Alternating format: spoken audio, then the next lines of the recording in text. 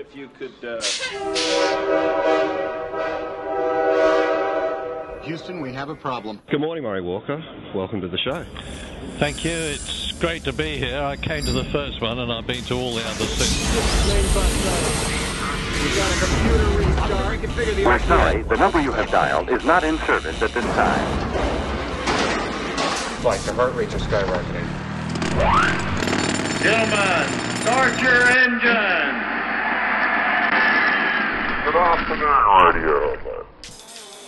For those who don't know, Radio Hotler, thanks for coming and making time. It's on everybody's mind. For those who don't know, there's a big shebang. Sorry about that. Diabolical technical goodies. Radio Hotler. Oh, cheers, boys. Cheers. Good afternoon, Radio Hotler. Would you like to do the introduction? No, because I can never remember it, sorry. Well, then I'll do the outro. I'll do the outro. You're good at outros, yeah. Well, good evening, viewers. Good evening, viewers from the Southern Hemisphere, and good morning from the Northern Hemisphere to Radio Hotler, episode 249. That's the second last episode in the history of Radio Hotler. The finale will be coming up soon, and as you can see, with 249 tonight here with me, there is no JP, but in the Northern Hemisphere is the folks coming in from 25 minutes out of Heathrow, and it would be wrong of me to ask what you're having to drink this morning, folks, or is it? Good evening, Johnny. Good evening, viewers. It's not what you're drinking, I'm sure. It's morning here in London, so I'm just having a coffee. So, how are you? How's the weather down there? You prick. You in your T-shirt. Yeah, I can see that grin on your face. The lack of shaving activity indicates that What's it called? Weather a shitty grin. Weather is happy. It's good, happy weather where the Boris lives. Yes. He's a humorous bloke. It's been a bit cool, but it's... Well, I don't know if it's warming up today, but it's muggy anyway. It's a bit humid. What about Boris? He's a bit humorous. Have you seen him tiptoeing around town with an umbrella or something? Or? No, not directly, but he's rarely out of the headlines here. And while he does cast a bit of a buffoonish figure, he's actually a very effective mayor of London, surprisingly. Gets stuck in, but he's a bit of a lunatic. I'm sure he's not that good at getting the traffic circulating around the Hammersmith roundabout. It's a nice park in the middle there. That's beyond anyone's ability to sort out, I think, really. The traffic in inner and central London is chock-a-block. Now, speaking of coffee, did you remember to take an emergency stash of your favourite with you? Or have you been resorting to unsavoury packets delivered under the door? No, I was able to find the coffee that I like in the United States more often than not. And over here they have proper coffee anyway, so it's not a real problem. Well, it's pretty hard to find good coffee in America. Well, in terms of the coffee that we like back in Australia, yes, but I'm a rare creature that I actually like American-style coffee, particularly Dunkin' Donuts coffee, so I'm not too badly off over there. But that's just me, I'm weird. And free Wi-Fi, so, I mean, what's not to like? In most places, not all. Oddly, the more expensive the hotel, the more likely I'd pay for Wi-Fi in the States, whereas you go to the budget hotels and it's free. Very weird. So your sojourn, your traditional escape the cold moments of Australia and all the political clattering that's been going on here, although I do have something to say about that maybe a little bit later, started, I think you went off to Austin. No, you went for a little whiskey tour. Was it interesting? my visit to Jack Daniels in Lynchburg, Tennessee, it would have been interesting if it hadn't been all day. I mean, there's only so much you can look at a whiskey factory and not get a drink either. That was the ultimate. What do you think Tony Quinn would have said? The whole day there, and no Jack Daniels to be drunk, which was strange. I mean, Lynchburg it's actually a dry town, so you can't actually buy alcohol there. You can buy Jack Daniels in their little shop, but only because they pass it off as you're buying, collector's item bottles rather than the alcohol. It just so happens that the bottles come filled with Jack Daniels. So, yeah, it is interesting, to see how they do it, although for a company that claims that they're making it to the original traditional method going back to the 19th century with that Jack himself, Jack Daniels, concocted, you hardly see any people actually making it. It's all machines. As I said, that was an interesting visit, if a little drawn out. And the next day we went to Smyrna, outside of Nashville also, and had a look at Nissan's factory there, which a factory tour normally you'd say kill me now, but it was pretty interesting. It's how huge it is. I mean, it's so long that from one end, there's a big long corridor. From one end, you can't see the other end. That's how big it is and how long it is. And they're pumping out Altimas and some other Nissan models furiously there. I don't know, some strange figure. Probably they make more in a week there at that factory than Nissan Australia sells in a year.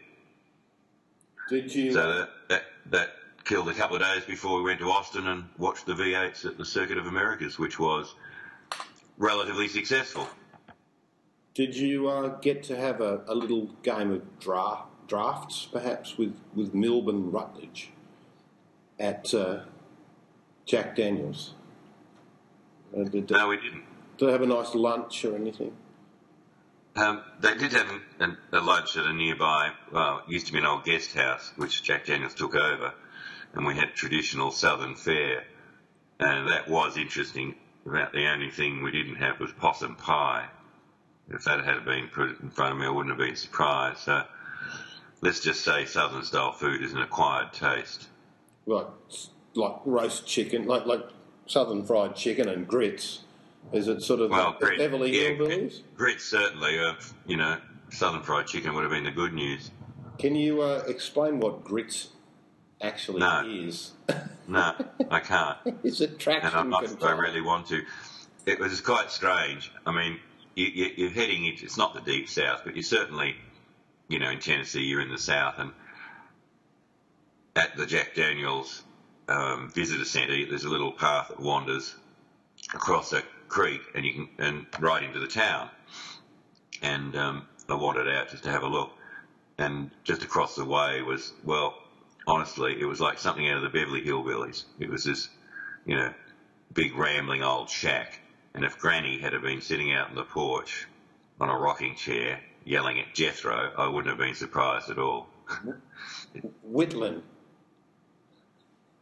Who? Whitland, Oh, Whitland, yes. Yeah, no, again, wouldn't surprise me. But funny little town, very typical American country town, and dominated by a big square, and the biggest store, of course, in Lynchburg, where you can't buy alcohol or consume it, is a Jack Daniels merchandise store, and what you can buy branded by Jack Daniels, I mean, it's nobody's business. Everything from, basically mugs and coffee mugs to Harley Davidson motorcycles and Ford trucks, and everything apparel-wise and kit-wise in between. They certainly know how to milk the brand, and they get something like, I don't know, it's like 250,300,000 visitors a year to Jack Daniels, to the visitor centre, to have a look around. It's a business in itself. But that's a bit like what I found when I went to Golden in Colorado to the Coors Brewery.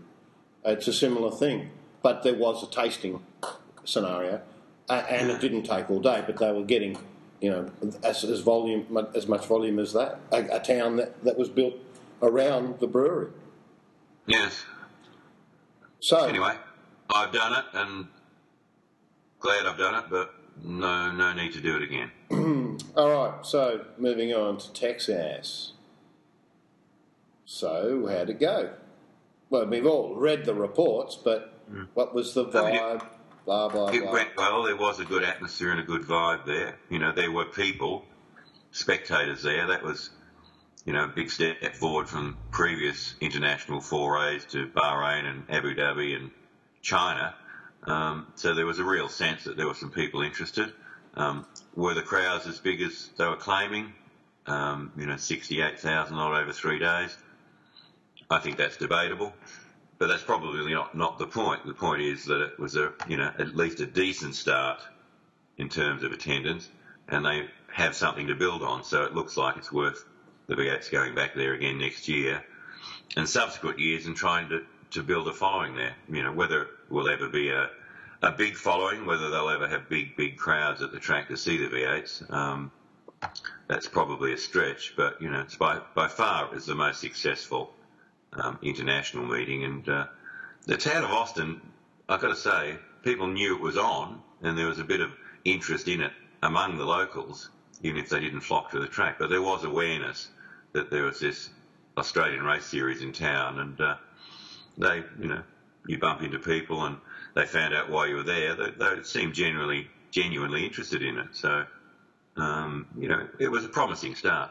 So after the disappointing food perhaps down south, what was it like in Austin? Because from the reports I'd heard, Texas barbecue was everywhere, and I did a little bit of research, and pretty much everyone was going yum, yum, yum, but then, you wonder whether the drivers could themselves actually get into that. Probably not. Austin itself is a really nice city. I didn't get to see anywhere near as much of it as I would have liked, but it's famous for live music. It bills itself as, the live music capital of the world. There's a lot of culture there. It's a great city for going out and eating, and you don't have to, eat barbecue. I mean, that's a staple in the area, but, it had a very broad variety of restaurants. So, I'd like to see more of the place. I think it's it's one of the more European style cities that you'll find, certainly in the southwest. It stands out on its own in Texas, that's for sure. From accommodation perspective, was that easy? And what's the travel time from where everyone would typically want to stay and be able to enjoy the nightlife and get to the track?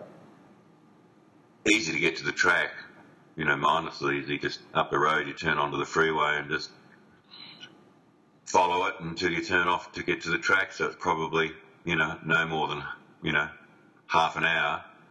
I think it'll be a lot longer than that during the Formula One Grand Prix, because traffic could be a real problem getting them in and out of the track, or in fact not much traffic is allowed into the track itself. They tend to do a park and ride, but it wasn't a problem at all. But it's easy to get to. It's kind of out in the middle of nowhere, which is probably the point. It's the only sort of, they managed to find the only bit of ground that's actually got some,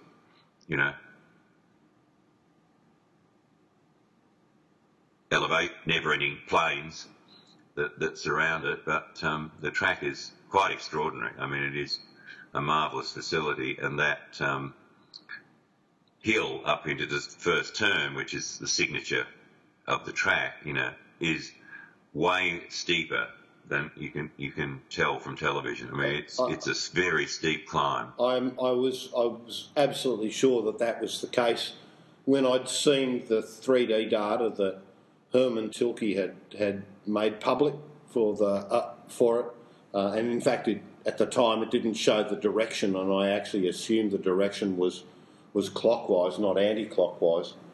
It looked like it was a pretty tight scenario. But we watched it like quite a good race last year. There was the penultimate Formula One race there, and watching it on V8 Supercars, I don't know if it's watching V8 Supercars there. I don't know if it's like the unfortunate time, which can't really be changed much, whether you're a little bit dopey or not, less interested. It felt like everything was happening a little bit more processional, a little bit more in slow motion. I mean, they built a beautiful track, But does it really need faster cars on it to make it more action? The short course that they used, which sort of cut out a big section of the back of the track, didn't really do the V8s any favour. It sort of, squeezed them and funneled them down into this, these tight, twisty sections. And most of the drivers, if you can go by what they say, seem to think that the racing, and certainly from their point of view, the challenge of the circuit would have been better if they'd used the whole layout. And it seems to be that there's an argument for doing that, using the whole track.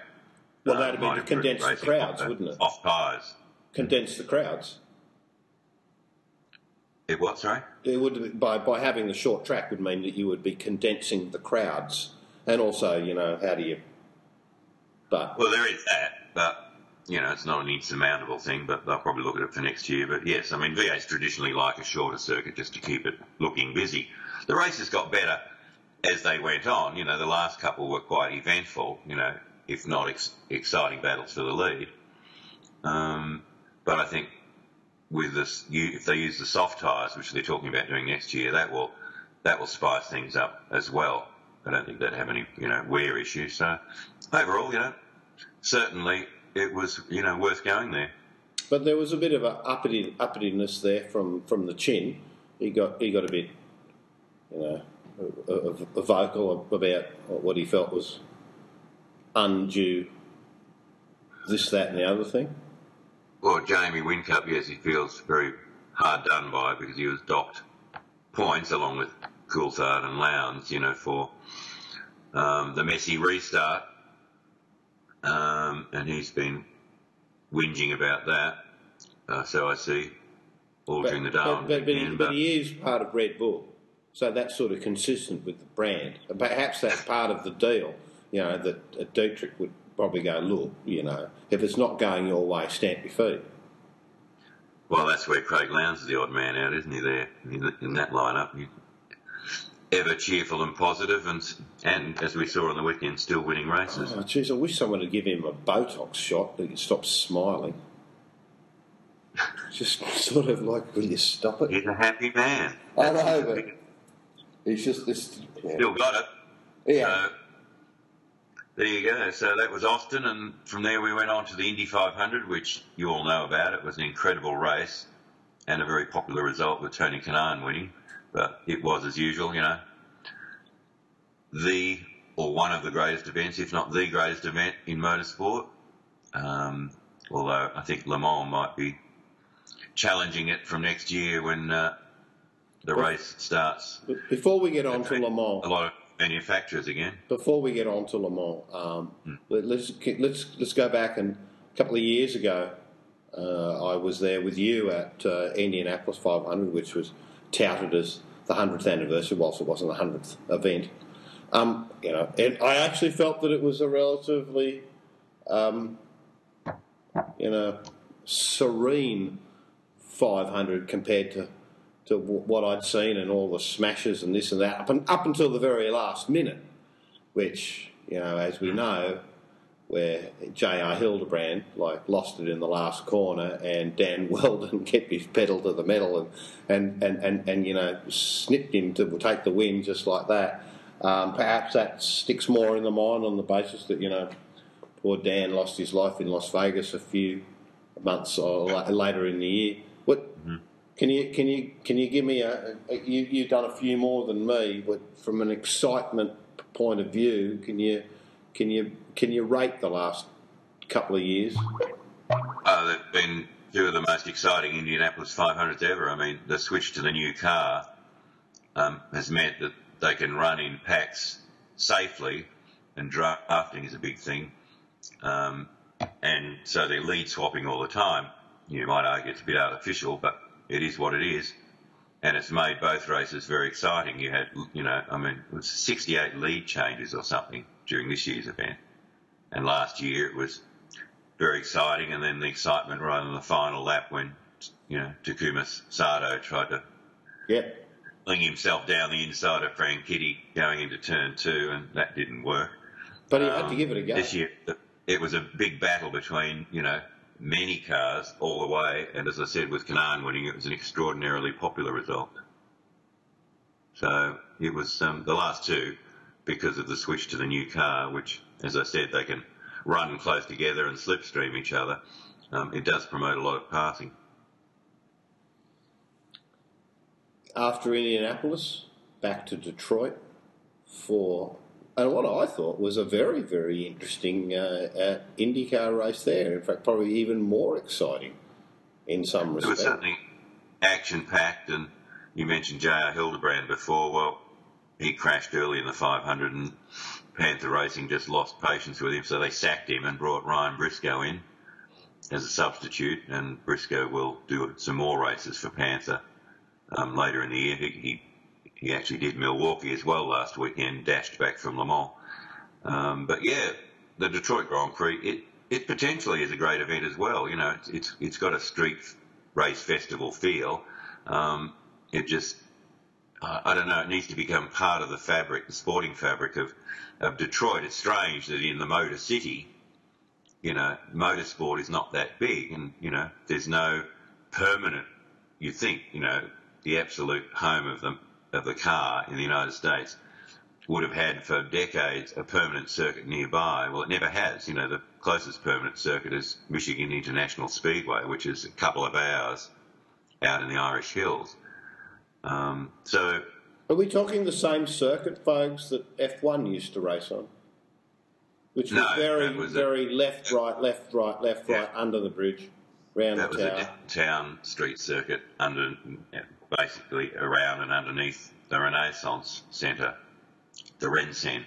And then Chamcar or CART took that over, and then they moved to Belle Isle, which, you know, again is a beautiful location that's been let run to rack and ruin over the years, like most of Detroit, downtown Detroit itself. But with the money and the promotional muscle of Roger Penske, whose businesses are based near Detroit, they're gradually cleaning up the island, and they restored the track to its full length and resurfaced a lot of it this year, so they didn't have any of the nonsense of last year of the track breaking up or it being unnecessarily bumpy. So they're making progress. Whether it ever becomes sort of an iconic event in Detroit, I have my doubts, but, you know, it has the potential to be. And, you know, it's certainly the IndyCar racing itself was eventful and interesting. We had, you know, a couple of different winners in Mike Conway and Simon Pagenaud. Will Power had a horrendous time, although he did make himself a YouTube hit once again by... There's a glove slap. Yeah, and mouthing off at Sebastian Bourdais, but, you know... What do you do all day? He goes back to Champ Car days, of course. They're not good friends. So, yeah, it was an interesting weekend as well. And some more time in Detroit, and then here I am in London getting ready to go to Le Mans. Oh, you didn't go to Canada for the F1?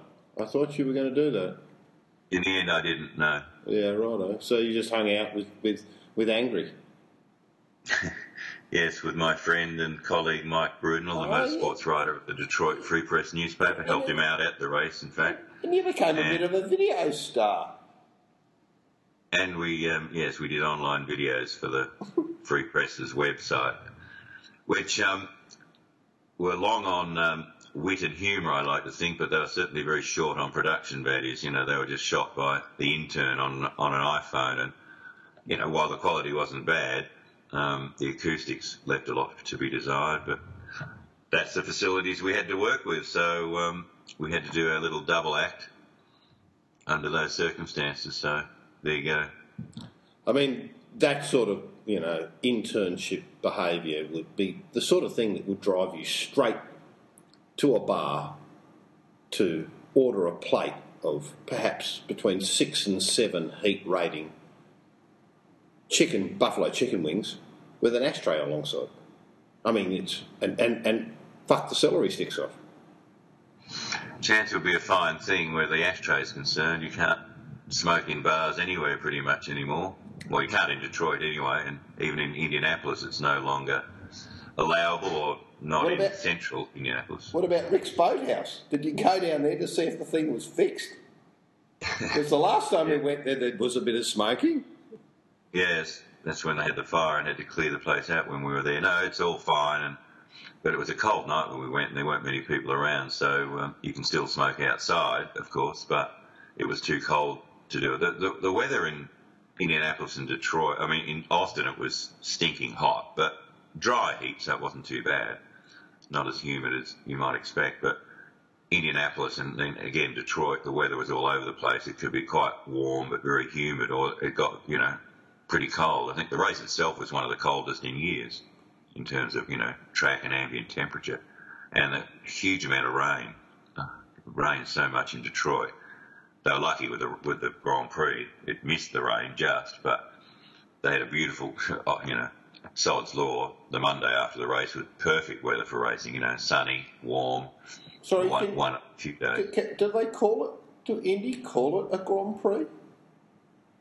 Yeah. Right, okay, it's not a Bernie trademark. You can't trademark Grand Prix. It's been used across a wide range of sports for decades and decades. So, despite his best efforts, he has not been able to trademark Grand Prix because it's used. Well, athletics use it, motorcycle racing uses it, other sports use the term Grand Prix. So IndyCar can call it a Grand Prix. Formula One is what's trademarked. Well, folks, tomorrow you're heading off to Le Mans and you're going on the train from England. Well, let me tell you, it's a very nice way to travel, as your good friend Joe Saywood would attest to, having gone down to Barcelona, and Jason Bright also coming up from Marseille, having had a holiday in Malta, and then using it once again the other day down from Paris. I would love to be on that trip with you, to be able to be running down to the bar at your every whim, bringing you back small bottles of something fizzy for you to enjoy, and a lower the cone of silence cigarette mechanism. That would be nice. You're a very efficient assistant. You'll have a great time. I swear. It goes so quick. And, trains cut through people's lives and backyards in a positive way. You just get to see some stuff. So, and you come into Le Mans, mate, you're right there. If you've never arrived by train to Le Mans, you couldn't, Oh, yeah, no, I did. I came from Charles de Paris Gaulle. Airport. Yeah. Charles de Gaulle. I got the train down to Le Mans last year and back.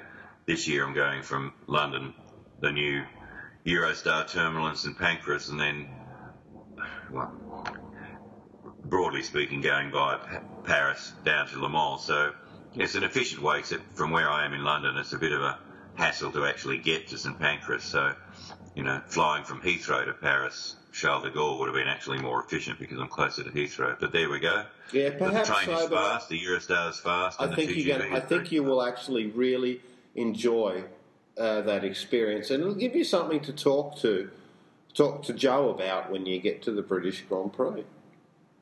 Because you too, Casey Jones, a vertical stripe hat specialist. Yeah, you'll love that. Look, I think Le Mans is going to be good, and it is setting itself up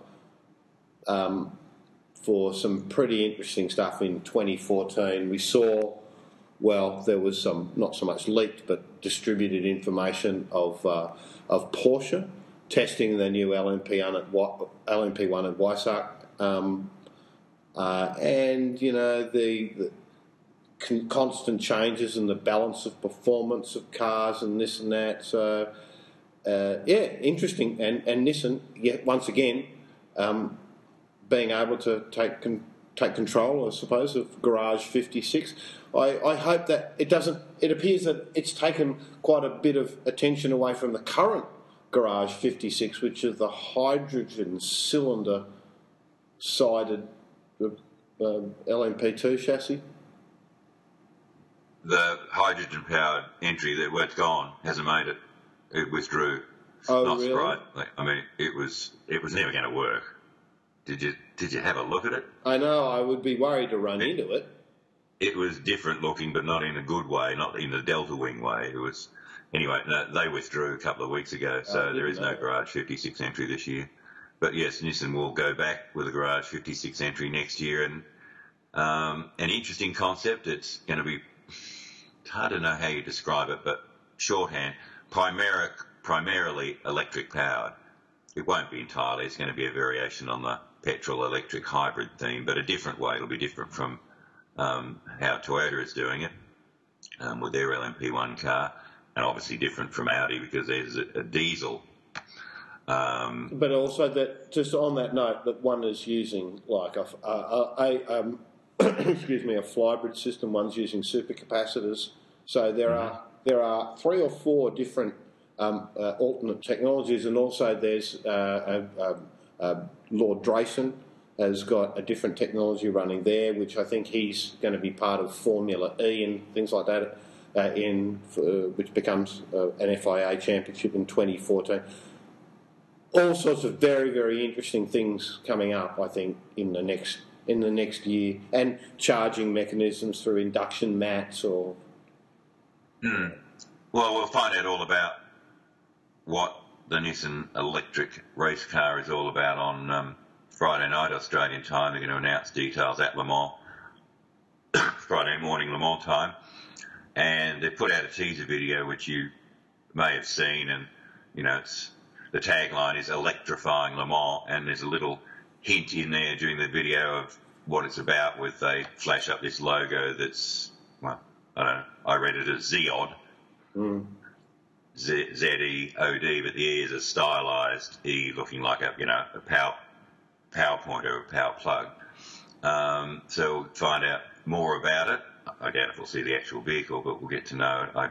I gather that this sports car that they're going to run as the Garage 56 entry next year will actually be running later in the year in Japan testing. That's what I'm hearing. Yeah, that makes sense. And in International, Paulie actually has been in London there this week, pretty much, and has been spending a couple of days with some creative professionals to come up with some clever stuff. So, and of course, it's all embargoed, but it will be revealed in the next few days. That's all pretty cool.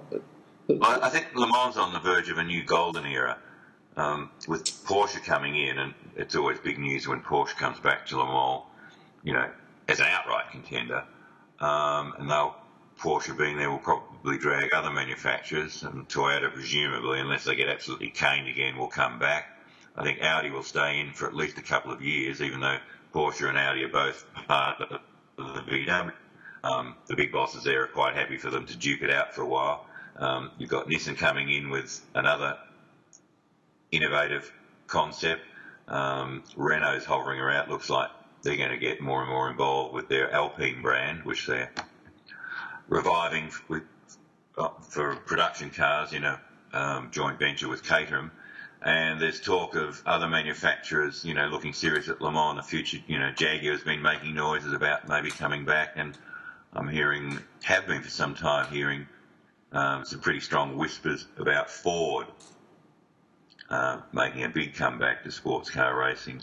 And if that happened, it would probably be around 2015-16 to coincide with what would it be, the 50th anniversary of Ford's Le Mans victory with the GT40 in 1966. Yeah, okay. So that's one to look out for. So, sports car racing, which gives manufacturers a lot more leeway to try innovative technical concepts and play around with alternative technologies. It's attracting the attention of motor manufacturers, particularly with the new rules from next year, which is basically just says, look, this is how much fuel you've got to use, what sort of engine and capacity and everything else you use, and what sort of hybrid style or curve systems you use is up to you. So that's attracting the attention of manufacturers because it has some relevance to road cars, whereas Formula One has and continues to struggle in that area to being relevant. Yeah, quite so. I think that people have a disconnect at the moment with F1, even though the racing is quite interesting as a result of the tyres. But it goes back to certainly it's not a case of I can just write a check, but what races on Sunday sells on Monday, and sports car racing is definitely going to be making a resurgence. And you mentioned Jaguar, but you should also note that whilst it hasn't made its track debut, with the GT3 category specification becoming probably the most prolific category, in that you can pretty much take a car from anywhere and bump it, move it all the way around the world and race it. Bentley have put their foot forward and have been doing some stuff, so I'd imagine you'll see them turning up next year as well. So really premium brands, and I think that's what Le Mans always been about. So if you're going to see Bentley, you're going to see Jaguar. You know, I probably can't be far away before you're going to see Mercedes in there as well in the GT category. And the GT category is a really hot field this year. You've got Dodge Viper with their ALMS SRT program have had an invitation to be there with their two cars, which have done particularly well in the few races that they have done in America. So that's sort of good. Again, balance of performances all over the place, but nonetheless, you know, you got to be there at the end of 24 hours. And we've seen time and time again, folks, that, you know, you can be nowhere on the first lap, half an hour in, or be in the garage to do a gearbox change, and you still come back and win the damn thing. And the history was, it's more of a sprint race, certainly at the top end. People can still win, you know, by being half an hour in the garage. There's very, very few times that you ever see a car that's not in a garage for an extended period of time, even if it might be a scheduled service of 15 minutes. In P2, no, all privateer teams, 22 of them, I think 14, 15, perhaps even 16 teams, I think it's 15, that are Nissan-powered LMP2 cars. So a lot of teams, and including Caterham, which have come in saying, look, this is a really perfect battlefield for us to be able to enjoy driving our brand there. We know we can't compete against factory cars, so we don't want to do LMP1.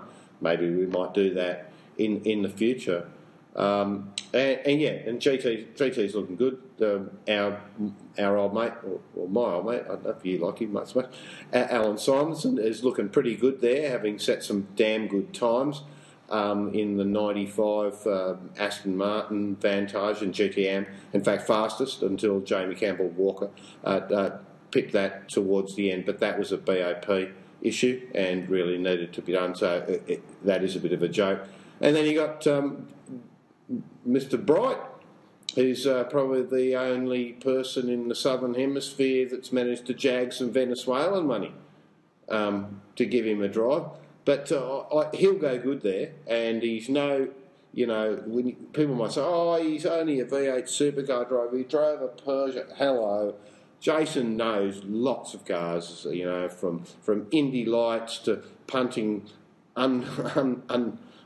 difficult panels, front engine cars around the street circuits of Adelaide. He's a good performer, and without a doubt, I would say, folks, that he would be one of the key assets that appears that Brad Jones Racing have managed to unlock the potential of the car of the future, whereas other teams have not.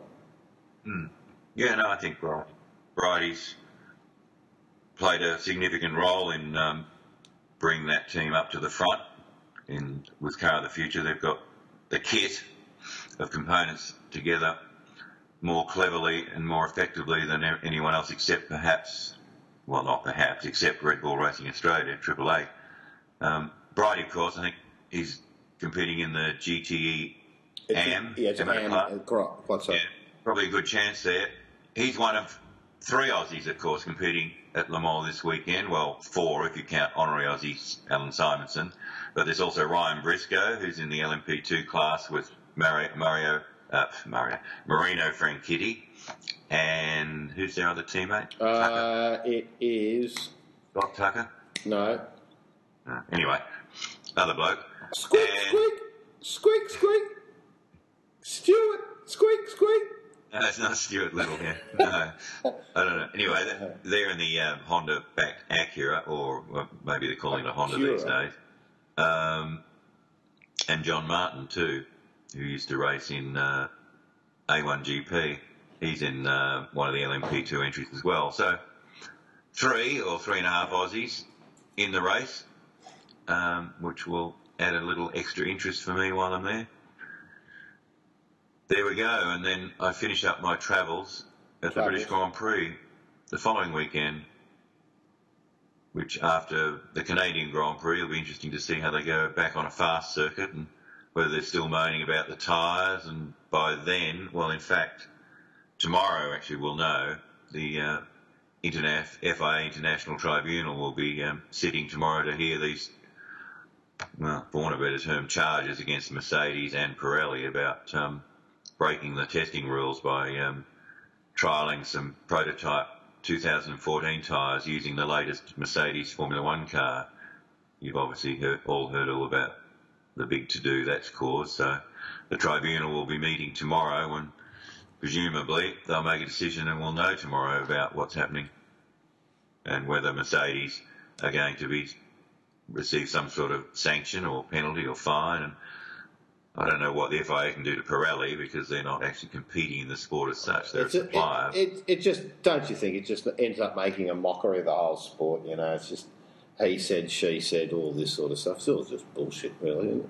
Well, it's potentially embarrassing for the FIA because, by all accounts, it was their technical department, for want of a better term, that actually told the Mercedes-Benz Formula One team that it would be okay for this test for them to run the current car, which, you know, seemed unusual, but given that, you know, there's a moratorium on testing with current generation cars, so they could be in a bit of an embarrassing position by one of their departments having authorised Mercedes to use the current car. But we'll see how it all pans out. It's certainly Red Bull Racing were on the rev limit over it, and they were the ones who essentially protested, you know, with the support of Ferrari, who were also peripherally involved for a while, but until they were cleared because they supplied a 2011 car to Pirelli, and that was deemed to be all right. So that's been the talk of Formula One, but rumbling along and under the surface, of course, is still, you know, the future of Mark Webber, whether he will stay at Red Bull Racing, whether they'll want him to stay, whether he'll go somewhere else in Formula One, whether he'll retire, or whether, as has been long rumoured, he'll take a big offer and head up or be one of the lead drivers in Porsche's sports car program next year. That will be a topic of discussion at Silverstone at the end of next week, I'm sure. I think Alan Jones, you know, for what it's worth, came up with a very succinct comment on the coverage one night, saying Ross Brawn knows what he's doing. I don't think he would have been the guy that would have sent them out for a test day if they didn't have the paperwork in place. It makes no sense, and you know that straight shooter. Well, you would think so, but obviously there's some case to answer because it's the FIA has seen fit to send the matter, to their international tribunal. So someone seems to think there's a case to answer. But it also generates media interest, does it not? Oh, well, yeah. I mean, Formula One, of course, loves nothing more than not only controversy, but something that smacks of a conspiracy and, you know, intrigue. You know, the whole paddock is always involved in intrigue, so there are suspicions and about this whole business that fuels the rumour mongering in the Formula One paddock, so they're loving it, the sport's loving it. And it does generate coverage, you're right.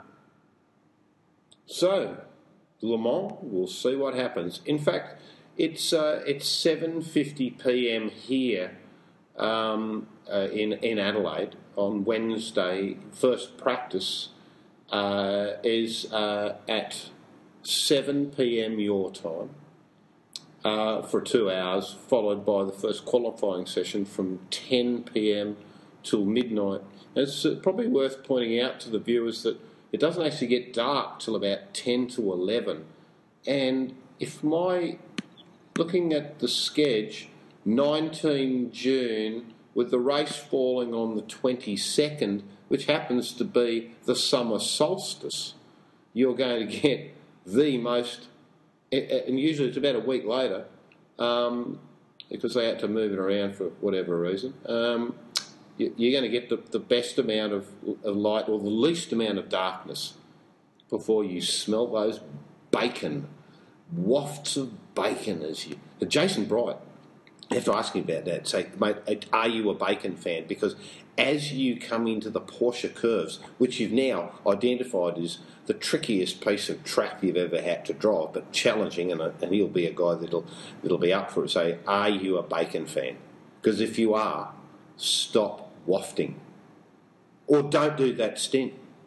Well, that's a large part of the huge British crowd that turns up for the race cooking their breakfast in the morning. But yes, I hadn't thought about that we're racing on the longest day of the year.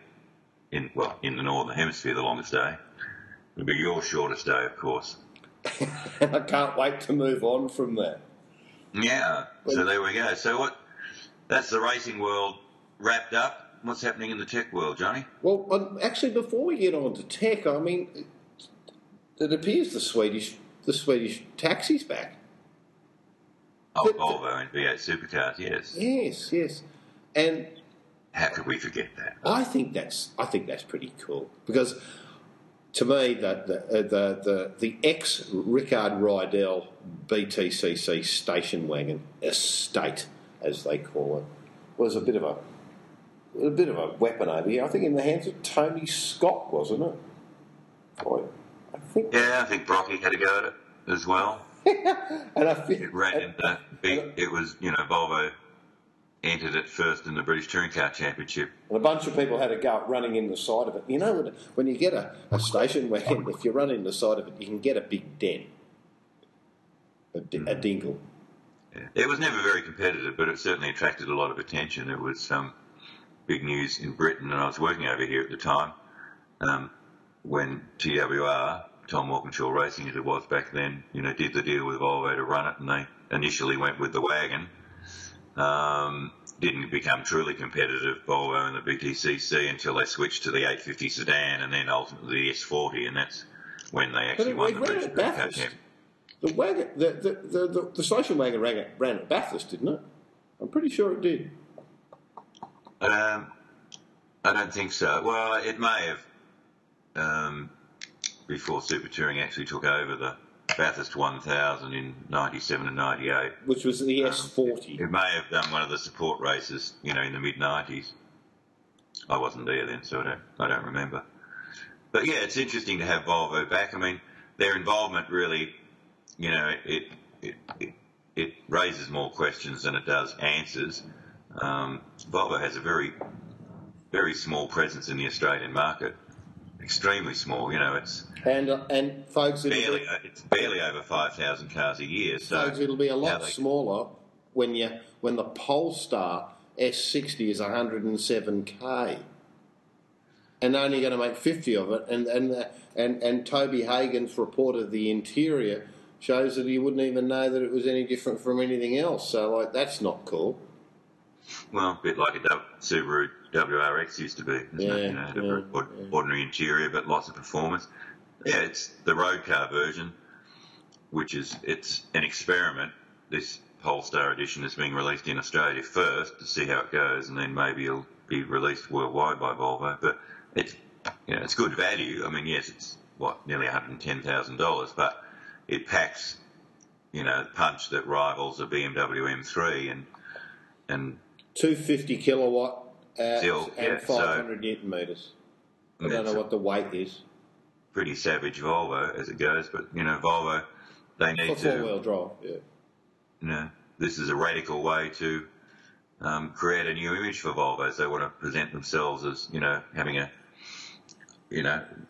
sporting edge and also a premium luxury car. Which there was a time when Volvo were the top-selling luxury brand in Australia, but that's long gone. As I said, it's a multi-million-dollar program involving Volvo itself, involving Polestar, which is not owned by Volvo, but it's their official performance and racing car partner, and Gary Rogers Motorsport. This is a multi-million-dollar program for a manufacturer that sells, not a lot more than 5,000 cars a year. So it is an expensive way, to get some profile for the brand. So, as I said, it does raise more questions than it does give answers. But it's good. And that was it's working. For many reasons, but it's working. It's getting more makes involved in the series. Although we're talking about Volvo being the fifth manufacturer or fifth make involved. The future of Ford in V8 supercars is very doubtful, to say the least. We still don't know yet whether Ford is going to continue officially by backing Ford Performance Racing, and if they do continue, certainly at a much lower level, if at all. So, we may be back to 4. Well, I suppose even if Ford don't continue, the teams will continue running Falcon. So I suppose, yes, we'll have 5 makes on the grid. And now they're talking about maybe we should be limiting the number of makes involved, which is an interesting spin on things that Mark Skaife has been putting about. I would have thought they'd take as many as they could have, because there's no certainty that manufacturers, will stay involved. Nissan is involved heavily, but that's probably, initially for 3 years. After that, who knows? Same with Volvo. So I wouldn't be putting a limit on the number of makes involved in the series. I'd be welcoming everyone. So Polestar is to Volvo what AMG is to Mercedes and M to BMW. I had not heard of it before. It is. It was originally started by Jan Nilsson, Swedish driver. And it was called Flash Speed or something. Nilsson's nickname was Flash. It's an independent organisation, unlike AMG, which is owned by Mercedes, and M, which is owned by BMW. I guess it's sort of more like HSV, in that HSV is heavily aligned with Holden, but it's not actually owned by Holden, but it has, it's as you promote being Holden's official performance arm. As is Michelotto with Ferrari or Reiter with Lamborghini. Yeah, that's probably. But what I've not, as I said, I've not heard of them before. What's the previous history in deliverables in road cars? They've done a couple of lower level Polestar editions of some Volvo models, but mainly, this is their first serious foray into a full-on performance version of a Volvo road car. Mainly, they've been involved in running with factory support entries in the Swedish Touring Car Championship, now the Scandinavian Touring Car Championship, and they even had a foray to the World Touring Car Championship, which they decided not to continue. Volvo decided that V8 supercars.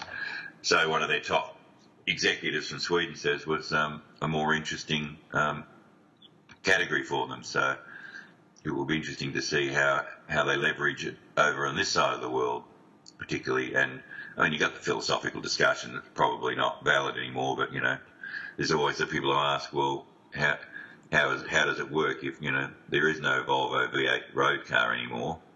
In fact, the engine they're going to use as the base is a 4.4 litre V8 that used to be in the S80, no longer produced. Pretty good engine designed by Yamaha. And they're going to... because Volvo owns Yamaha? You can't get Volvo V8 anywhere in the world. And people say, well... Hang on a minute. So, Ford owns Volvo, don't they? No. Well, remember that the Ford Focus the RS, has a Volvo T5 engine in it. Yeah. So it's now owned by... It's Chinese-owned Volvo now, Geely. Okay, and what's Yamaha's connection? They designed that engine for Volvo. Yamaha have designed many road car engines over the years. They used to do a lot of work for Toyota. They had done some work for Ford back in the 80s with the Taurus SHO. That was originally had a Yamaha design engine. So it's not unusual. Yamaha's designed a lot of engines for a lot of people. And I think they also own Olin shock absorbers, and perhaps Husqvarna. What, sewing machines? No, dirt box. But perhaps sewing machines and pianos, because Yamaha's into pianos. Yeah. Is it You're saying Yamaha owns Olin's and Yamaha owns Oldham. I don't know. Yes. Well, I don't know that. I don't think so. But Yeah, no, they do. They don't. Oldham's don't own Oldham's. Anyway, one of the viewers might be able to point that out to us. But anyway, the chat room can tell us.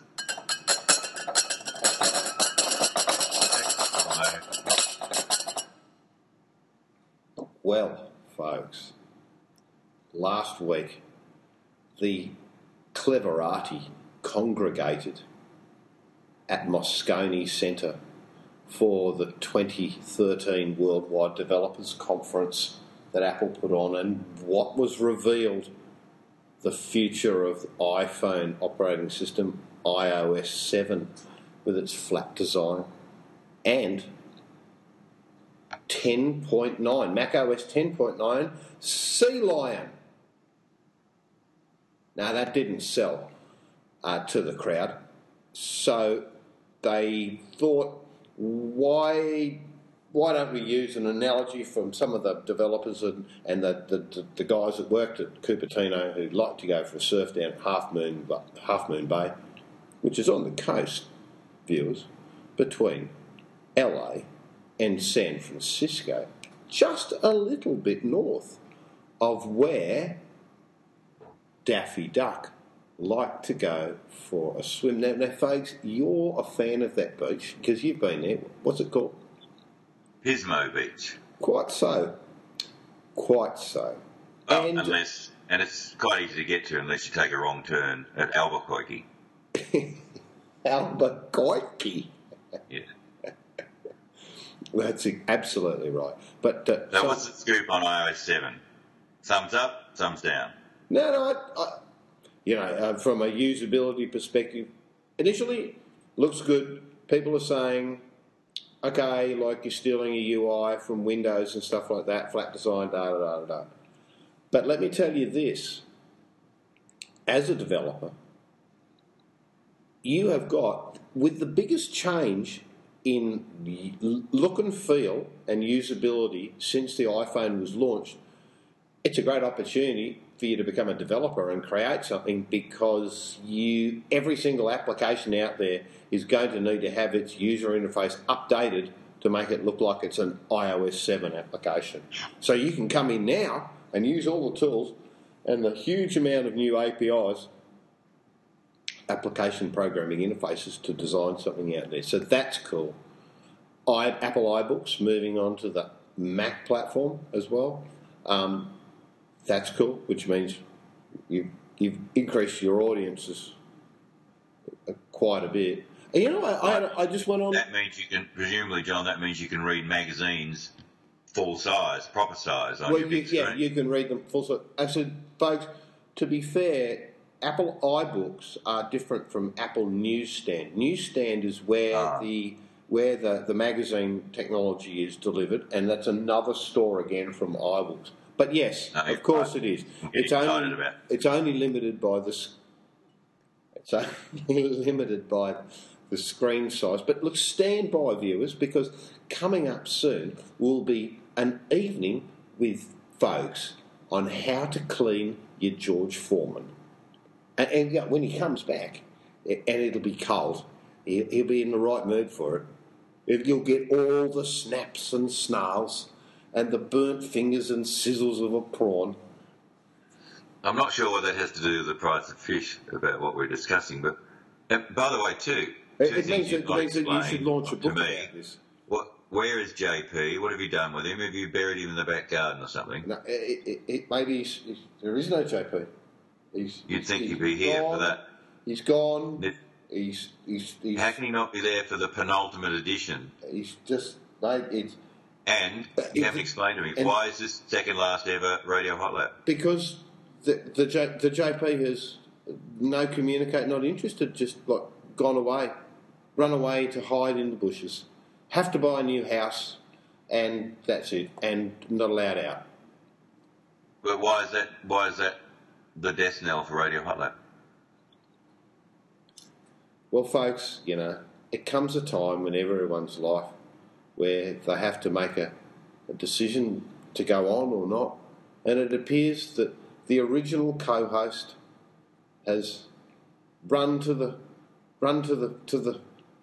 long Nissan Altima production shed with no sign of exit in the sky, and one must let him go. And with that Right. time, So what's going to happen? So are we coming back in a different shape? we'll just curl up and die. We're just turned off. Oh, that's very sad. Well, I'll let you contemplate a possible solution between here and episode 250, which will be a wrap-up of Le Mans, and also the excellent bus trip from St Leonard's to Balmoral Beach. Okay. Well, I'll have to be there for the final episode then, won't I? Well, what will happen to you afterwards? I'm very concerned You'll now. have to put your thinking cap on, because clearly there's It's people cast get- a pall over everything now. people get tired and old, and their priorities change. And in the case of JP, his priorities have changed. He just hasn't been able to articulate that in any way. And we'd love to keep Radio Hot Lap going, but have to work out how that works. Well, viewers, let us know what you think and what you want to do to help us keep Radio Hot Lap going. Oh, they'll be on the phone viciously. We'll have a popular uprising. Yeah, we're not going to do a crusher poll, Save are we? Radio Hot Lap. We're not going to do a crusher poll. No. I don't think. I have faith in the viewers. The viewers will rally and save Radio Hot Lap. I Come on, don't. Yeah, I don't think. Well, maybe Clive Palmer, my mate Clive. Now I went to see Clive this morning down at the Crown Hotel, whatever it is in town. What is it? What's that? Opposite the Mantra. What's that? Crown Plaza. Yeah, Crown Plaza. Clive's a funny bloke. I like Clive. I'm voting for Clive for Prime Minister. He's quirky and he's got lots of money, but that doesn't matter. The fact is, he's humorous, and I think he's got the best, the people's best interests at heart. Folks, it's going to be pretty hard for you coming back down here in a couple of weeks' time after the British Grand Prix, because you're going to hear, well, let me just say this, and you know where that's coming from.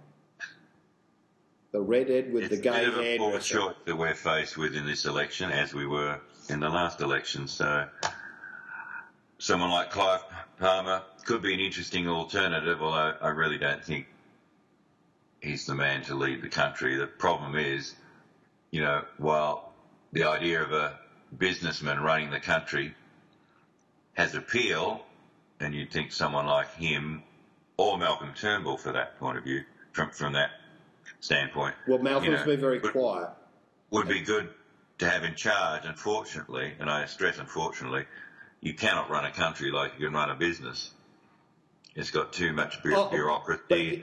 but folks, you just, could for I- someone like Palmer, or as Malcolm Turnbull has found, to cut through the layers of red tape and bureaucracy, it's just impossible. So it's a nice idea, but I'm not sure that it would actually work. But folks, you say that Clive Palmer can't run the country like a business, but can the country be run under the current guise that it has been? Well, as I said, the choice at this election is a very poor choice. You've got one party, the government, being led by an unelectable leader. The country's just lost total faith in Julia Gillard. Not that she was ever elected. No, well, she wasn't. That's quite right. And there's still the nonsense going on in the background of whether Kevin Rudd will, Zip. be put in her place again as a last gasp effort to save the election. Or Malcolm Turnbull will come in at the last minute and turf Tony out to get his ears pinned. We're still probably looking, even if those changes happen, you're still probably looking at a hung parliament again. No, I don't think so. It'll be a liberal. It'll be a liberal parliament. Not if Rudd is the leader. There's, and certainly not if I don't see Turnbull taking over from Abbott at the last minute. But if Rudd, in the next week or so, does become the leader again of the Labor Party and de facto and becomes Prime Minister, in fact, he could salvage it. But the best outlook that I can determine is it would be a hung Parliament again. But otherwise, if they go to the polls with Julia Gillard as leader, it'll be a coalition landslide, and we're stuck with Tony Abbott. Folks, I don't want you to go on too much about that, because I don't want you giving away what goes on after 250. It's almost starting to sound like not so late line. So could we just, perhaps... Sorry, doing a Tony Jones, was I? And I have to say, Tony, you are the best in the game, and I do like you a lot about doing that. But can you not give away anything, because perhaps we might have to do. And you are looking a little bit political tonight there with your V-neck top on. Sort of. Oh no, yes, it was swastika on the. So there we go. All right, well, I'm glad you found a new political friend in Clive Palmer. He has an interesting history, and he's certainly controversial. But I found a friend in him. Yaley, very happy with him a while back. He was chatty. I could have a good chat with him, and I did say, listen, if you're going to do announcements, could you do them after lunch, so we could have a few more drinks prior? And he goes, it would be more suitable, wouldn't it? This political comment, written, authorised and spoken by Jay Hart, somewhere in Adelaide. I'll leave it to you to start off. Have you got any food? Have you got any food notes? Anything food? Barbecue-ness? You've been in bar. Come on, you fuck all barbecues, and you've been in Austin. Barbecue. I mean, come on. I want a barbecue story. Pulled pork. That's what they call it. That's another term for barbecue pork and meat. It's like pulled. pork string, isn't it? Yeah. I mean, it's all right. Is it? It's not to die for. Yeah, no, it gets caught in your teeth, seriously. But they love it down there, so you can't avoid it. But you end up getting it at the Indianapolis 500 as well. What's the best dish you've had since you've been away? Come on, you must have gone, that was, even the potatoes were good, or the something. You must have had a well, actually, it was a couple of the dinners we had at Mike Brudenell's place in Detroit. On one of the rare nights when we could sit outside on their deck and have the barbecue going, we just had tenderloin steak and roast potatoes and the usual sort of stuff, and it was really nice. Simple fare, but done well. So there we go. Well, on that note, John, you've got to get going. I must get going. So, viewers, you've just been listening to Radio Hot Lap, episode 249. The penultimate edition. So you've just been listening to, or you've just missed, Radio Hot Lap. Good night.